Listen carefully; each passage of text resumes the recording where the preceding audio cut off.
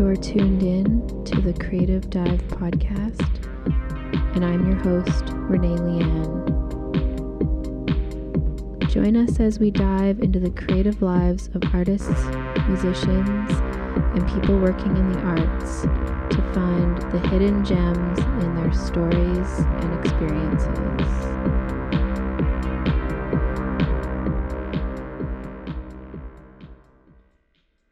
So today on the podcast, I am talking to Carollyne Yardley.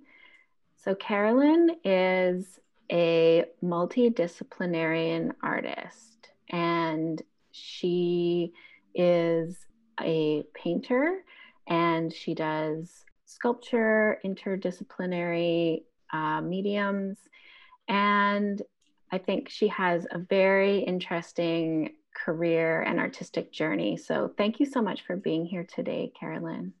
Thank you really very much for having me, and congratulations on this podcast. Oh, thanks. That's so nice.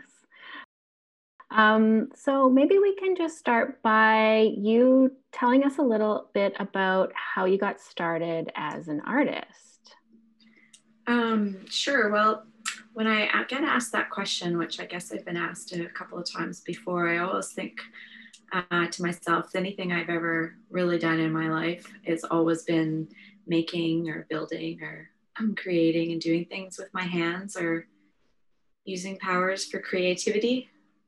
And so many years ago, I was in the fine art department at the University of Victoria for an undergrad, and I did a double major in art history and psychology. History and art, I think they called it at the time, maybe.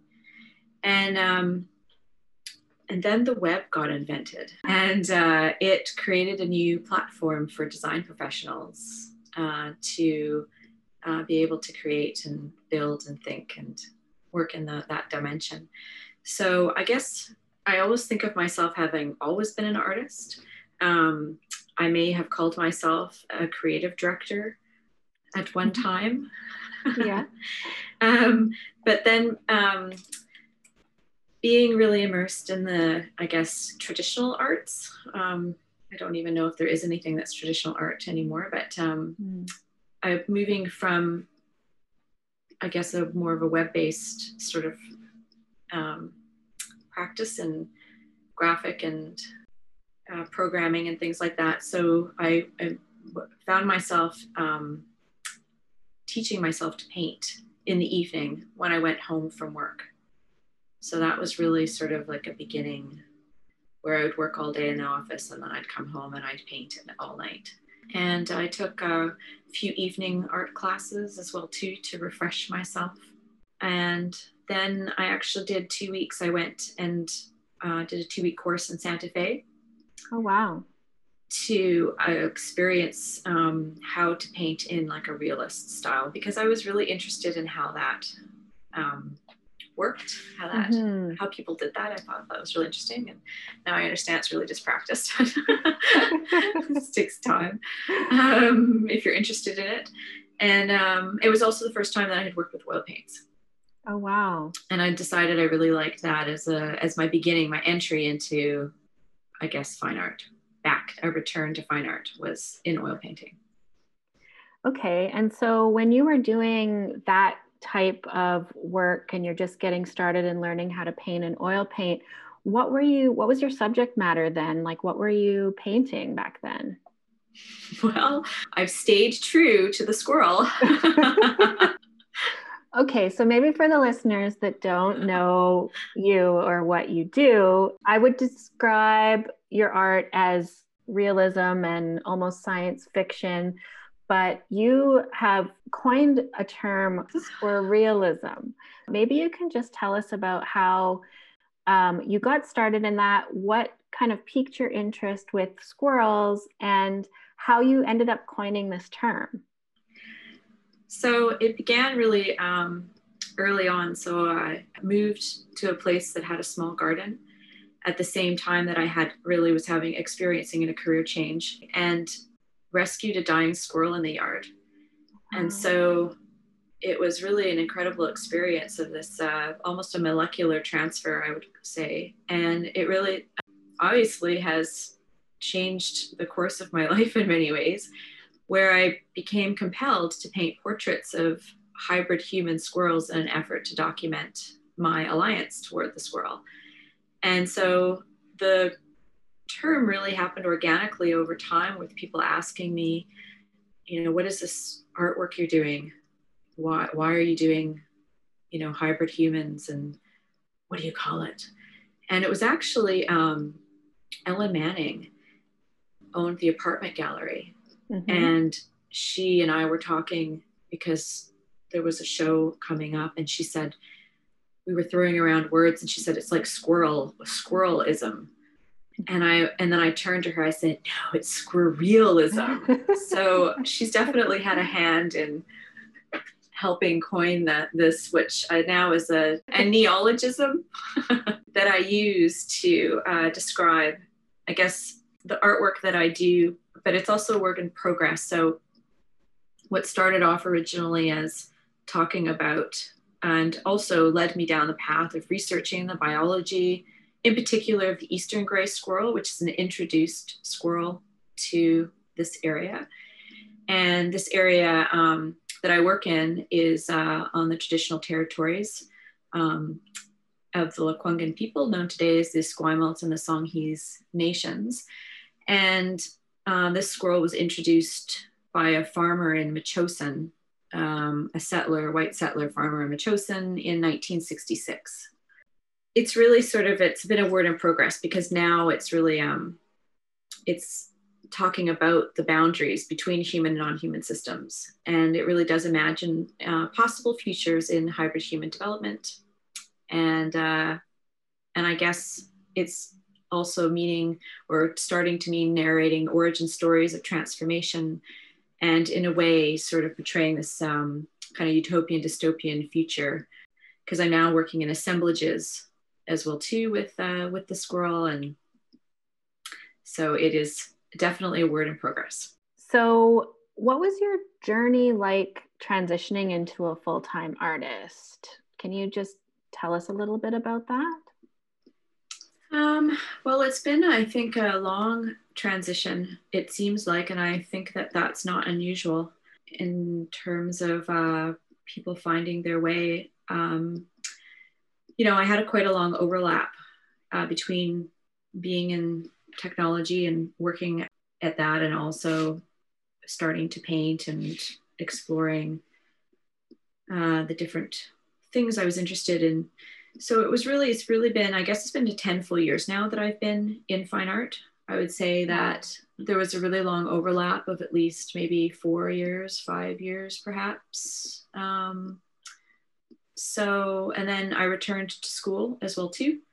Because I had been in school such a long time ago, I didn't really have any critical theory in terms of, I did have critical theory in terms of the work and the collaborations that I've been involved with Randy Cook.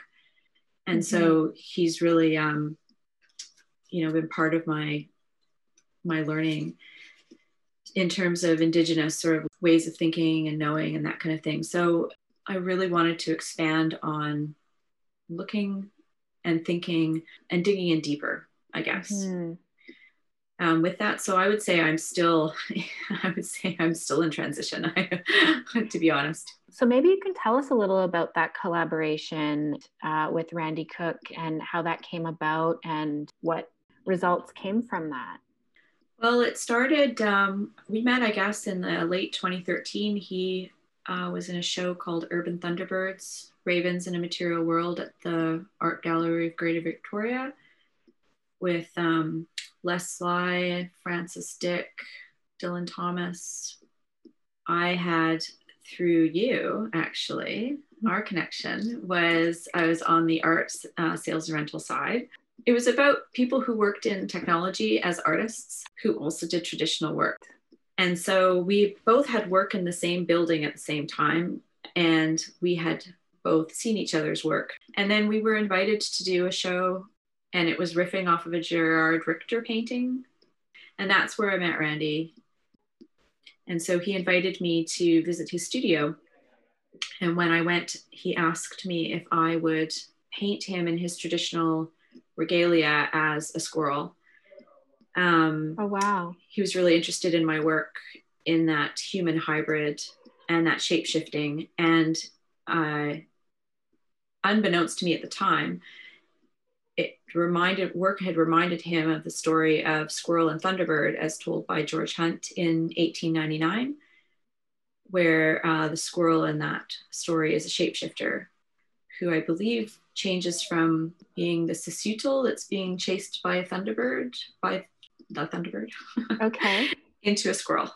Wow.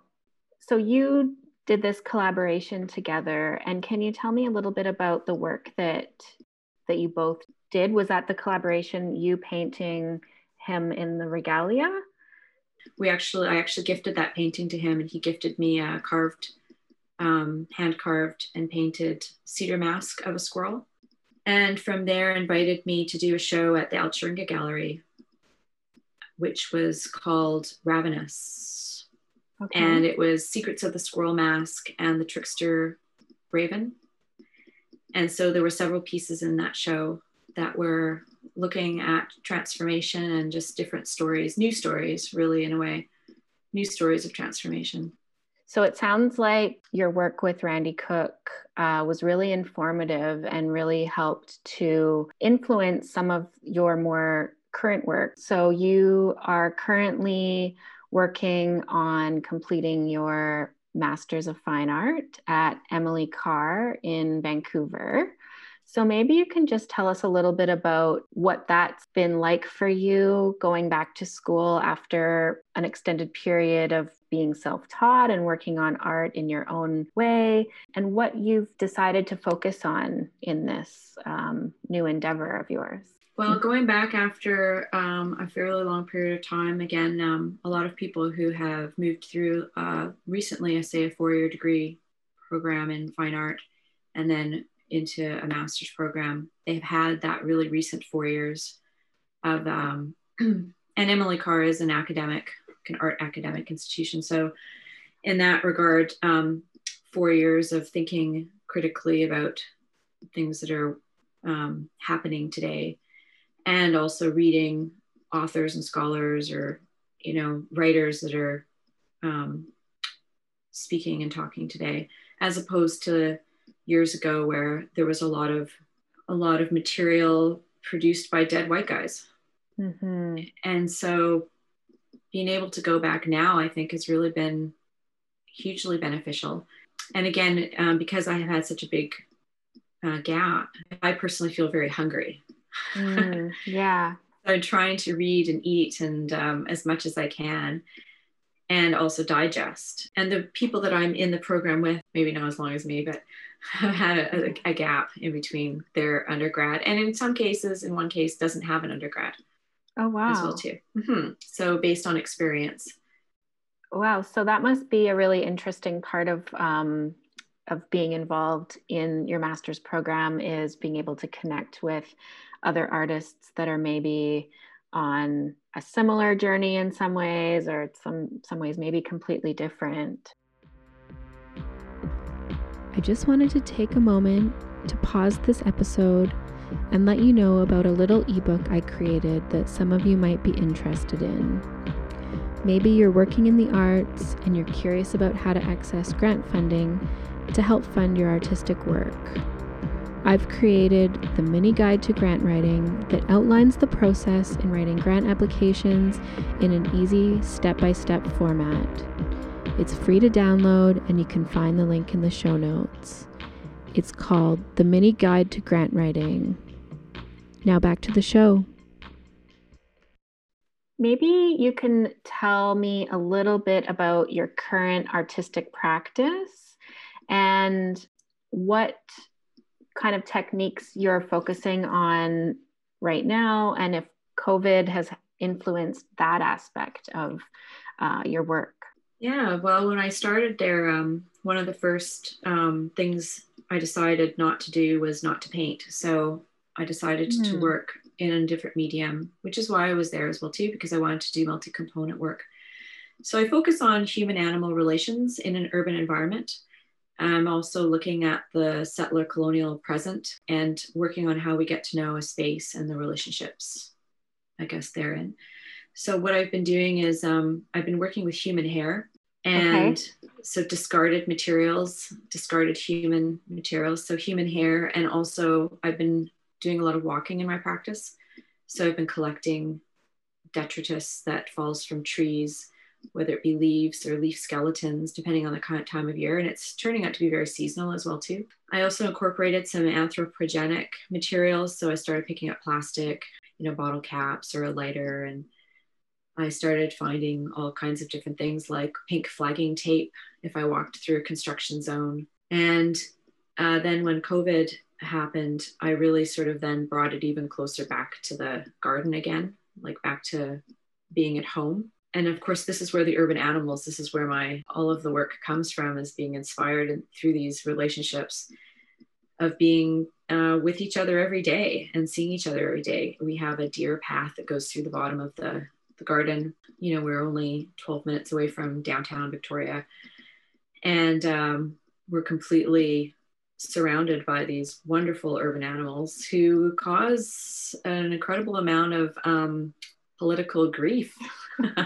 They do locally, yes. People here who are angry about their capitalism being destroyed through their gardens being eaten, or car and bike accidents, and we're concerned about viruses and disease through deer poo, even though those same folks probably are not concerned about dog poo. And it's fascinating how, in particular, I guess settlers look at how space is shared. I'm digging in deeper on that. So they say learning in public is, can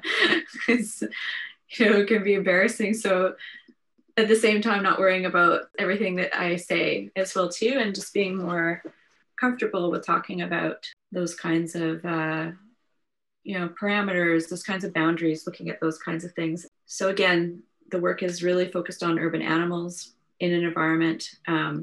It goes back to the indigenous black-tailed deer, the native black-tailed deer that's lived here in this area for thousands of years, which in one of the municipalities close to Victoria is tags. They have ear tags and neck tags. So there's some fact-based research that's going on to determine exactly the population count of the black-tailed deer. And so I'm just really interested in following that research. So based on their research, they discovered that there's 100 black-tailed deer in the municipality of Oak Bay compared to 18,000 residents there. And many people feel that they're being overrun by deer.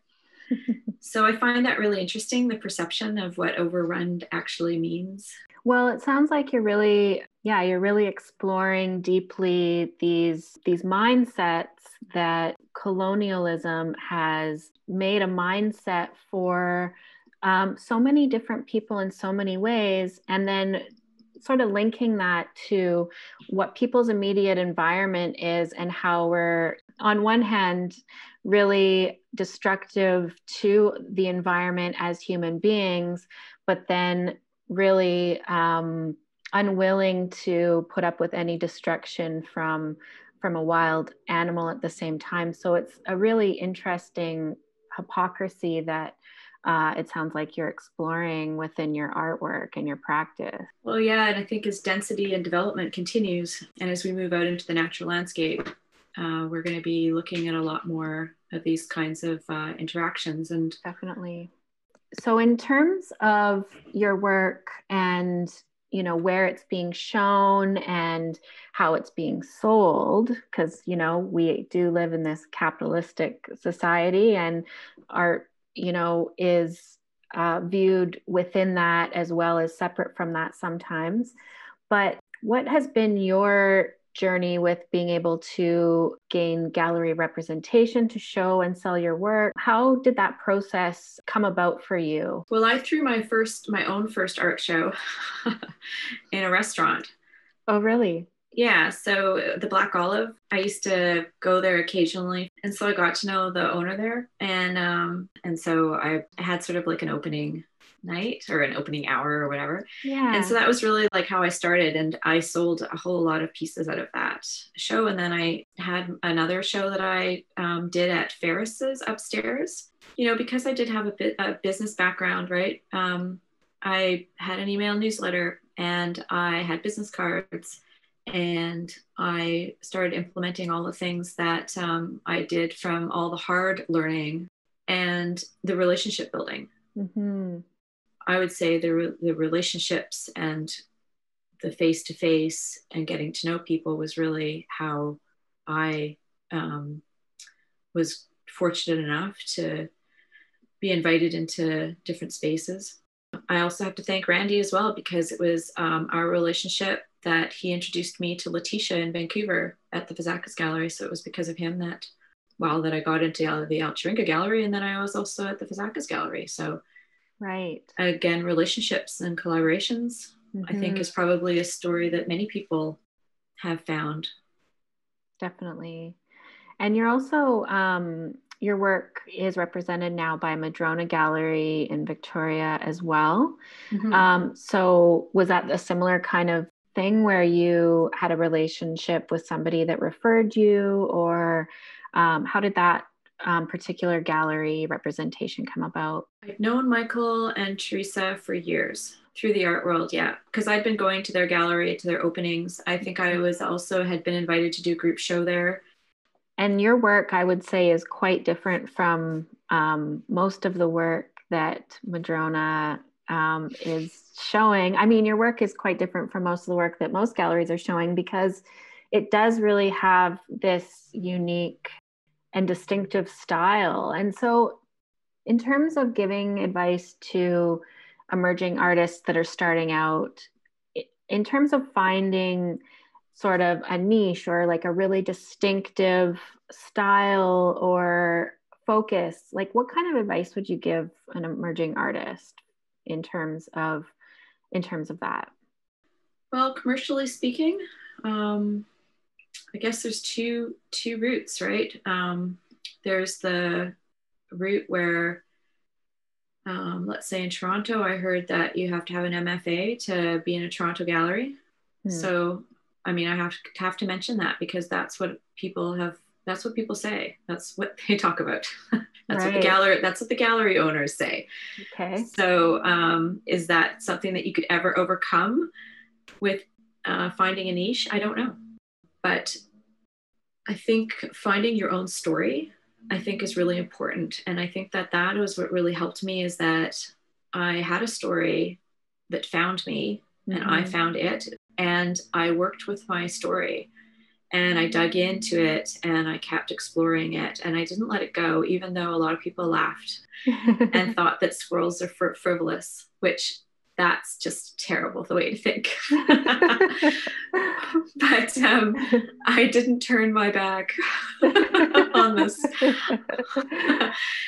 And I helped also create the story by posting things as well too, right? So if you also help create and write the story and help guide people to what you're thinking, I think that really, really helps as well too. I can tell you that, like, when you're about to, say, do a show, right? Because a lot of these galleries are mom and pop shops. They're not these huge, well-funded, that I'm aware of or that I have been experiencing. They're not, they don't have all this heavy funding. And so being able to write an overview about your show or your work, or even contacting some of the different writers or news articles, some of that legwork's got to be done yourself. Yeah, putting in the work to be able to promote your own work and having, a wide variety of skills beyond just the artwork, which obviously takes a lot of skill and process and years of practice, but being able to write press releases and represent yourself well, and not just assume that, the gallery is going to do everything for you, I guess is what you're saying. Absolutely. And in terms of your new work that you're working on that's involving like human hair and discarded objects that you're finding outside, can you tell us a little bit about what some of those projects end up looking like, or how you're assembling them, or just sort of the artistic process behind these assemblages that you're creating? Yeah, so I started with a drop spindle, and I was gifted hair by several of my friends because I couldn't make enough of my own hair. And I was originally collecting it out of the shower. It originally started from like trying not to go down the drain, and I had this gigantic bundle of hair. And then I was actually read Julie Andreev's manifesto of how to be thinking about working with different materials other than animal materials, even though I obviously it's a natural fit, but yeah, obviously I didn't stick to that entirely. But so I started making paintbrushes with my own hair, and I made a needle felted squirrel mask out of my own human hair. I'd also been working on another project with Randy Cook, and one of his nieces had given him her hair, and so he'd been using her hair in a mask as well too. So there's a little bit of thinking about like how you can combine human hair and that type of thing. I actually rented a spinning wheel because I was gifted a giant pile of hair, and I spun it. I turned it into like thread, and I've knitted human hair now. And most recently, because of the blue plastic gloves that were being discarded into the recycling bins outside, I was collecting that, and I was wrapping that around twigs. But a lot of it is human hair, twigs, branches, and the detritus that people throw away by just wrapping it, tying it, a little bit of glue, sometimes gluing it. I'm trying to reuse materials right now. That was also my other goal with doing this MFA, was that I didn't have to buy anything. I just wanted to be able to find materials to think through thoughts. And so has that been a challenge for you, figuring out how to showcase these new assemblaged pieces in a gallery or in an exhibition setting? Was that something that was a challenge for you to figure out how to show them? No, the first series that I did, which were the human hair and like a seagull feather and a little bit of squirrel hair that I'd been gifted and everything, they hung up perfectly on the wall with pins, and they ended up looking sort of like specimens. So that was really kind of interesting. Oh, cool. And I had acorns hanging down and everything like that. And then the next set that I made, which was like things you find in the garden, like those tree protectors and fur and all that, those actually went on the wall perfectly fine as well too. And I started hanging things from the ceiling. But it wasn't until, I guess, COVID that I wanted to do standalone sculptures. So I ended up doing, I created something called the Pandemic Sculpture Garden. And so they were outdoor sculptures. In your yard? They were in the yard, yes. But because of the materials that they had, which were some used plastic gloves and things like that, I actually disassembled them as well too, because the deer and the squirrels were coming and investigating as visitors, because that's their territory. So they were coming through and looking at all the work, which I got some really interesting responses and photographs of them just being like, what is this? I have to tell you a side story that really quick. Okay. So there was I had a bucket, and it was like a whiskey bucket that had been cut in half, made out of wood, and it was being used as a planter. So I actually also had I had a squirrel tail from the road. Anyways, so I put it in there, and I was kind of just thinking through things, and I left it outside for a bit, and a squirrel came along. He had I know, he came up to the bucket, and I was like, oh no. And he gently stroked the tail, and I was like, what is happening right now? And he sniffed it. So he grabbed the tail, and he inhaled the tail and just deeply breathed. And I was like, oh shit. What is happening? I hope it's not Frank. Yeah. That's fun. And I know. And so it was a really powerful moment for me. And then this squirrel actually buried a nut in the tail. And then that squirrel left, and then another squirrel came up, and I was like, oh no, here we go. And that squirrel stole the nut. So that squirrel was just like, who cares about the tail? Just give me the food. Well, I don't know, because I wasn't sure if there was some kind of, I don't know what the tradition or ritual was. I'm not sure what was going on. And I wasn't sure if that actually was what was happening. So anyway, it was just a really incredible moment. No kidding. Well, weird. Yeah, you have a lot of really interesting stories, I think, about the animals in your yard. Well, and they've informed your practice so much. I mean, like you said, you basically had this moment where you saved a dying squirrel, and it passed on its like squirrel powers to you, and you've kind of taken them and used them to your advantage with your artistic endeavors. So it's a really interesting narrative that you even have just with that. So yeah, I guess is my final question. You've already provided, a lot of insight and wisdom into your art career and the academic process and gallery representation, but is there any other advice that you could give to emerging artists who want to really focus on art as their full-time career and they maybe just don't know how to start or what to focus on? Is there any advice you could give? I would say that taking out a piece of paper and starting to write the things that are really meaningful and thoughtful, and also paying attention to the environment. So as you're wandering around, let it speak to you. There'll be things and messages that are coming to you from the ether, from the dark matter, from the from the shadows, I guess, and try to keep your ears open for that. I know that is not exactly like concrete business advice, but in a way it actually is, because you have to listen to your intuition and you have to believe in yourself as well too about that. And then there's the whole other side of which you're, knowledgeable about the grants and all of that kind of thing. But you've got to find the story that you are really impassioned about, and you've got to dig in and be in it for the long haul, wherever it takes you. That's great advice. And I definitely agree with that no matter, what you're doing in your artistic career, whether you're applying to school, you're applying for exhibitions, you're applying for grants, all of those things require artists to really get clear on what their story is, why they're making the work that they're making, and, why they're passionate about it. And not worrying that it doesn't look perfect at the beginning, or that it seems not deep at the beginning. Mm-hmm. Just got to keep going, because it's gonna transform and change over time. Definitely, it's a journey more than just an end goal with the art world. So yeah, thanks so much for taking the time to talk to me today and sharing your story with everybody. Yeah, I'm really looking forward to seeing what work comes out of your MFA and keeping an eye on what you're up to next. So thank you. Thanks so much, Renee. I really appreciate it.